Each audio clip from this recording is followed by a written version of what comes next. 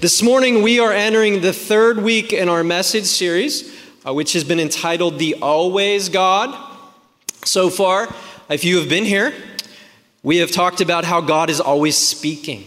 We've talked about how God is always hearing. And last week, Calvin brought a wonderful message about how God is always seeing. And this week, we're exploring how God is always pursuing us.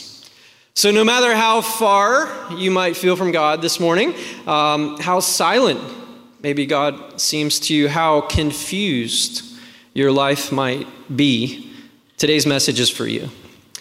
One of the things about me, just a little illustration about my own life as we get into this, is I am a runner.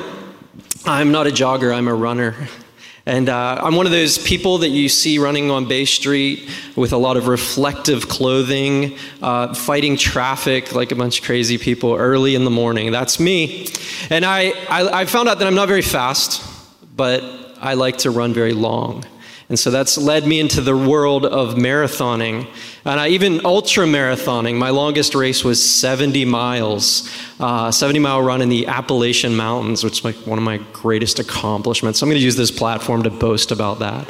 But as you'll see, I'll be humbled in a second here. I didn't start off as a runner. I was a college athlete. I was a soccer player. And I didn't enter my first road race until I was in college. And it was a 5K, so that's 3 miles, and I was pretty fit, I was young, and I entered this race. It was a Halloween race, so it happened at night, and people dressed up in costumes, but not me. I was there to win. And I came ready, and I was loose. And I got to the starting line, and I realized I really didn't know a lot about distance running at that level, but I saw other people dressed up looking really silly, and one guy caught my eye. He was dressed as an M&M.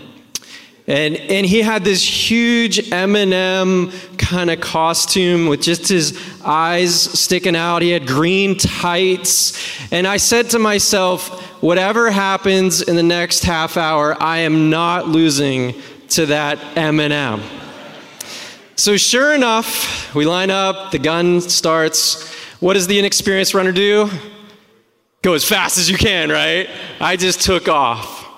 Pretty quickly, it caught up to me that I can't run that fast for that long. And I started to tire, and then I got really tired, and then I got really, really tired. And at that point, in the dark, in the streetlights behind me, this big shadow started to come over in front of me. And I realized at that point that the M&M was gaining ground, and gaining ground quickly. And so I picked it up, and the M&M picked it up. And pretty soon it was me and the M&M. We were side by side. The M&M was ahead, I was ahead. The finish line was there, and the race ended. I'd like to say I beat the M&M that day. I did not. The M&M defeated me. He had chased me down, and he had won the race between us. Although I was beaten by the M&M, I admit that the M&M was able to pursue me in a way that I did not think that he could. I was very impressed by the pursuit, the relentlessness, the commitment of the M&M. Well, in the Bible, I'll use that as a transition, we see that God is relentless in his pursuit of us. God is a pursuing God, and unlike my M&M friend, God does not pursue us to overtake us or to defeat us or to humiliate and embarrass us. But God pursues us because he loves us and he desires for us to be in his family forever. And it's this kind of bold and aggressive, never giving up pursuit that we're going to read about this morning in Luke chapter 15. In this chapter, we find a parable. Actually, we find 3 parables that teach one big lesson. And the lesson is this: God pursues the lost. And the reason Jesus came to earth was to pursue. Jesus came to earth to chase down, to search for, to seek out those of us who are lost. And in the three very well-known parables we're going to look like, found in Luke 15, Jesus illustrates this point of what it looks like for a God of love to pursue lost people. And we're going to look at this, but first we need to look at the word lost, because we're going to see it a couple of times. It shows up 2 times in the parable that we're going to read of a lost sheep. It shows up 2 more times in the parable that we're going to read about a lost coin. And it shows up another time in the parable that we're going to read about the lost son. But before we do that, I got a slide for you. I lose things. Here's my question for you. Which of these things are you most likely to lose? Glasses? What is it? Yeah, after our child was 2 years old, I'm still finding pacifiers laying around. It's like, they're just popping out of things. Wallet, phone. Most of us, we know what it's like to lose something. We know that feeling, that frustration of losing items that are important to us or maybe not important to us. There's a study that in the U.S., the average person spends 2.5 days a year looking for lost items, which costs an astounding $2.7 billion in replacement costs. That's a lot of money for lost items. And maybe here in the Bahamas we're a little bit better, but with the cost of living, I don't know, that $2.7 billion, we might be testing that even with a smaller population. Worse than losing things is us being lost ourselves, right? That can happen as well. Maybe worse than being lost yourself is being in a car with somebody who hates to be lost. That's like the ultimate worst thing. Luckily with GPS we don't get lost as much, but it still happens. But the truth is, there's nothing more hopeless, there's nothing more frustrating than losing something or being lost yourself. And it's here that Jesus takes this word. He takes this word lost and he applies it to describe those of us who are not in a relationship with God. He says those people are lost. And this word that he uses in the original Greek to define, to say lost, it's a lot stronger than the English word that we use for lost, where we're like, lost can be sort of just misplaced or a little confused or just not know where you are. In the original Greek, the word lost is much more strong than that. It means this. It means being in a state of ruin. So if somebody's lost, they are in a state of ruin, biblically speaking. It means to be utterly destroyed. It means to waste away or to be totally decimated. And in fact, it's the same word that we use a lot when you hear maybe John 3:16 quoted. For God so loved the world that he sent his one and only Son, that whoever believes in him shall not perish, but have eternal life. That word perish in other places is translated lost. Elsewhere, we learn about people who are lost, and they're described in the Bible in very vivid terms. In Romans 8, it says that those who are lost are hostile to God. Those who are lost are separated from God, and they have no hope. Those who are lost are in a dominion of darkness, and they are under condemnation. John 3:18. So when we say that God pursues the lost, we're saying that God pursues these kinds of people. God pursues those who are perishing. He pursues those who are wasting their lives away. God is pursuing those who are in a state of ruin, who have been decimated by enemies. And we're saying that God is pursuing those who are not in relationship with Jesus. These are the people that God pursues. And that's why Jesus tells these 3 parables we're going to read in a minute to a crowd of people who were lost, and also to a group of religious leaders who didn't think they were lost, but really were. And what Jesus is going to do for these religious leaders is he's going to just blow their mind. He's going to explode their idea of who God is and how he operates. So the passage begins in Luke 15. If you have a Bible, I invite you to turn there. If you have a phone and you want to look on your Bible on your phone, you're welcome to do that. And I will have a number of the verses, almost all of them, up on the screen. But it's great to follow along in your own scripture. So in Luke 15, verse 1, it begins by saying this: "Now the tax collectors and sinners were all drawing near to him." Now these people represent those who are lost, and we can conclude that the reason they were drawing near to Jesus was because they felt comfortable around him. We have to conclude that Jesus wasn't passing judgment on them or looking down on them, but he was compassionately speaking to them about the true nature of their condition as lost people. Jesus was showing them love. Jesus was caring for them. He was showing concern. And we see that they were literally just clamoring around him to be able to hear more about what it means for them to be lost and how to be found.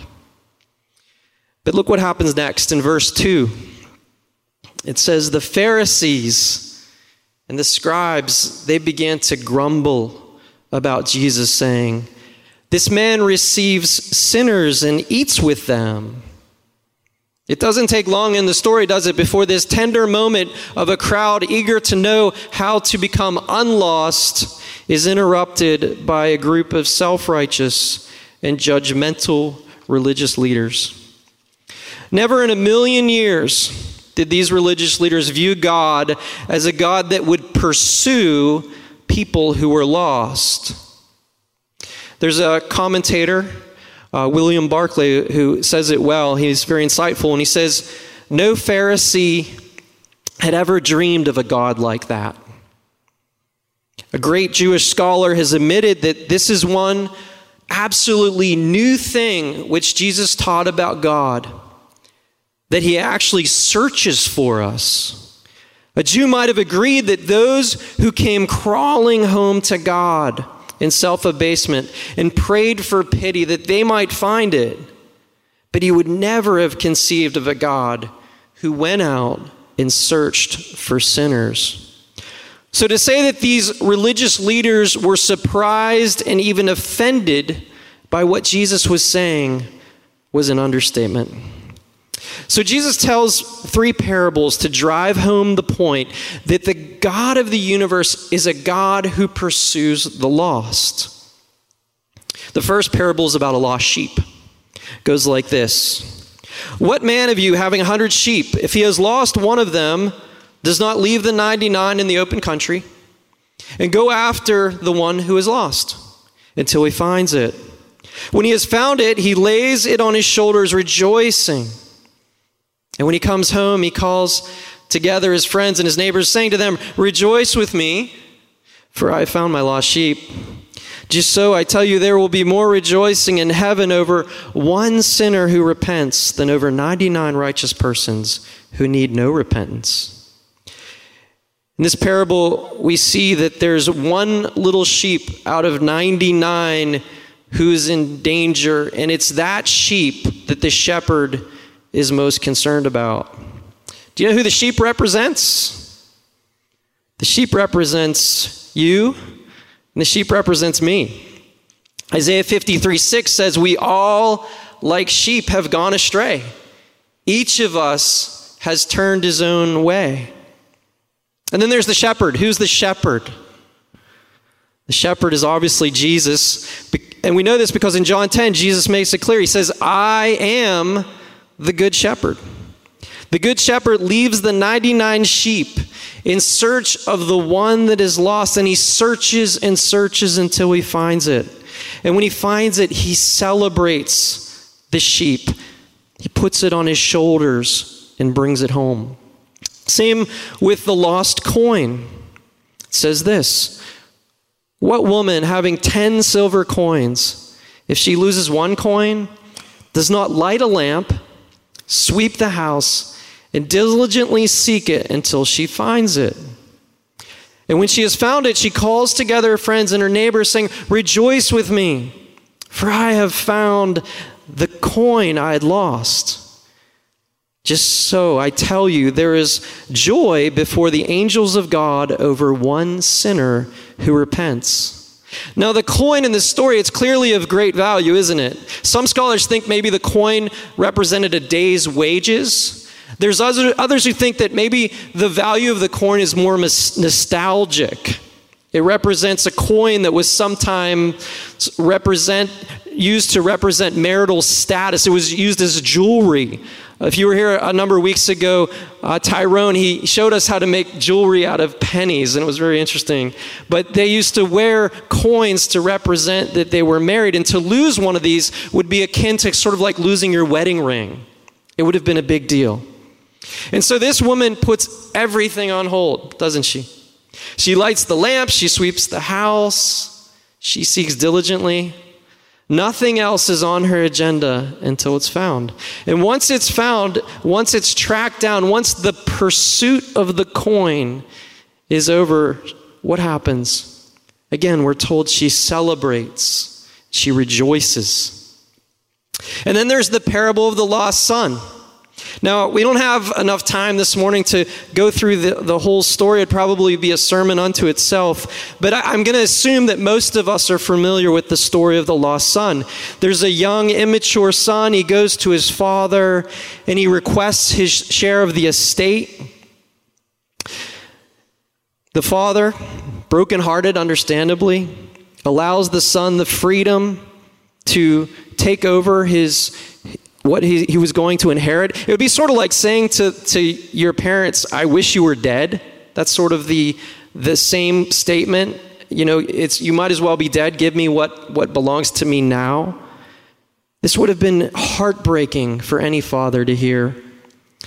And the Bible tells us that the son, he gets the money, he goes to a far-off country. It almost seems like he wants to get as far from home as he can, and we're told he squanders his property.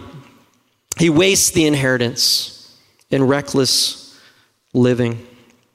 It was soon after that, he ends up hiring himself out as a servant. He takes a job feeding pigs. And the significance of that is if you are Jewish, pigs are unclean animals. It's very clear that this young man had reached the absolute bottom of bottoms, living in a foreign country where Gentiles live, feeding their pigs. But look at how the story ends. But when he came to himself, he said, "How many of my father's hired servants have more bread than me? But I perish here with hunger. I will arise and go to my father, and I will say to him, 'Father, I have sinned against heaven before you. I am no longer worthy to be called your servant. Treat me as one of your hired servants.' And he arose and he came to his father, but while he was still a long way off, his father saw him and felt compassion toward him and ran." Now there's a couple things there to note. One is the father saw him a long way off. He was looking for him. He was searching for him. He was pursuing him. And so he puts that feeling of desire to be with his son in action, and we're told he runs. Now, in ancient Middle Eastern culture, for a man of the house to run would have been the most humiliating thing that he could do. Particularly to run after that son who wished he was dead and had squandered his inheritance in wild living. But he does it at great embarrassment to himself. And he gets to his son, and we're told he gives him a hug, he embraces him, he kisses him. And the son says to him his prepared speech. He says, "Father, I have sinned against heaven and earth. Before you, I'm no longer worthy to be called your son." But the father said to the servants, "Bring quickly the best robe. Put it on him. Put a ring on his finger." The ring signifies his identity with the family. Only the sons could wear the ring. He gives him his best robe, and he puts it on him, and he brings a fatted calf, and they kill it, and they begin to eat and celebrate. And the father says this, "For my son was dead, and he's alive again. He was lost, and he's found." And they began to celebrate. What a picture, isn't it? What a wonderful story. What an image of a father running to hug and welcome his son home. The good news for us this morning, and I want you to hear that, this is that God is still pursuing lost people like that today. He hasn't changed. Just as he did in the time of Jesus, God is still a God who pursues the lost. And as I read this parable, that big lesson that God pursues the lost, it just jumps off the page. But after reading and after kind of looking at this passage a little bit more this week, I want to add a few more points to that big point that God pursues the lost. And that's this: that God pursues the one who is lost. God pursues the one that is lost. As we read those stories, did you notice how the word "one" kept popping up? In the Bible, there was no way to highlight things or bold text when the biblical writers were writing. So instead, what they often did was they repeated things that were important. Earlier, we just heard the word "lost" is repeated. But we see this word "one" repeated a number of times. Some have called this the value of the one. Back to the parables, look for the word "one" here. What man of you, having 100 sheep, if he has lost one of them, does not leave the 99 in the open country and go after the one that is lost until he finds it? Just so I tell you, there is more rejoicing in heaven and earth over one sinner who repents than over the 99 righteous persons who need no repentance. And then when the story of the coins, or what woman having 10 coins, if she loses one coin, does not light a lamp and sweep the house, seek diligently until she finds it. And when she has found it, she calls together her friends, saying, "Rejoice with me, for I have found the one coin I had lost." The father, he had 2 sons, but it was the one that was lost that he was grieving for. It was the one that was lost that he ran through the town, humiliating himself to hug and to kiss and embrace. The infant value of one. You see the value of the one in the searching that takes place, the leaving of the 99, the turning of the house upside down. You see the value of the one in the celebrations that ensue. The shepherd picks up the one lost sheep and he proudly displays it on his shoulders as he comes back to the flock. The woman calls her friends because of the one coin and says, "Rejoice with me." The father throws a party and kills the fatted calf. You can't read these parables without seeing the value for that which is lost just jumping off the page at us. And we shouldn't be surprised, because when Jesus defines his mission, when he says, "Here's what I came to do," he says this in Luke 19. He says, "For the Son of Man," referring to himself, he says, "came to seek and to save what was lost." If you don't get Jesus, the one thing we need to get is that Jesus came for lost people. That was his mission. And that's the good news of the gospel for us this morning. This is why he came, and he lived the perfect life that none of us could live, but was required by a perfect God. He did that on our behalf because we were lost. And because we were lost, he also died on a cross. And he paid a punishment that none of us would want to pay. He took our place so that we would no longer be lost and have to experience that ourselves. Romans 5:8 says it well. It says, "But God demonstrates his own love for us in this: while we were still sinners, while we were lost, Christ died for us."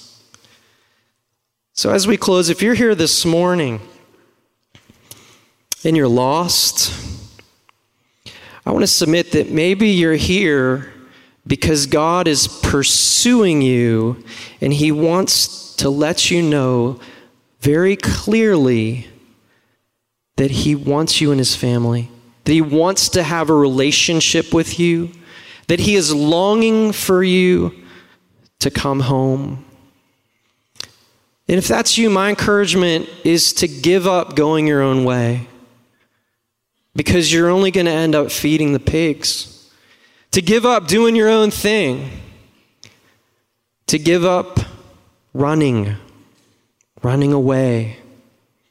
Because we can't outrun the one who's been called the Hound of Heaven. We might try to run from the God who's pursuing us, but eventually he will catch us. But let him catch you before you make the mistakes and have to face the consequences of poor decisions that the young man in the story had to face. If you're here this morning and maybe you were lost and you're like, that was me. I was the sheep. I was the coin. I was the son. Then the call for you is to live out of gratitude for what God has done for you. To rejoice in your salvation and to join Jesus in his mission to save the lost. And there's so many ways you can do that. You can do that by praying for the lost.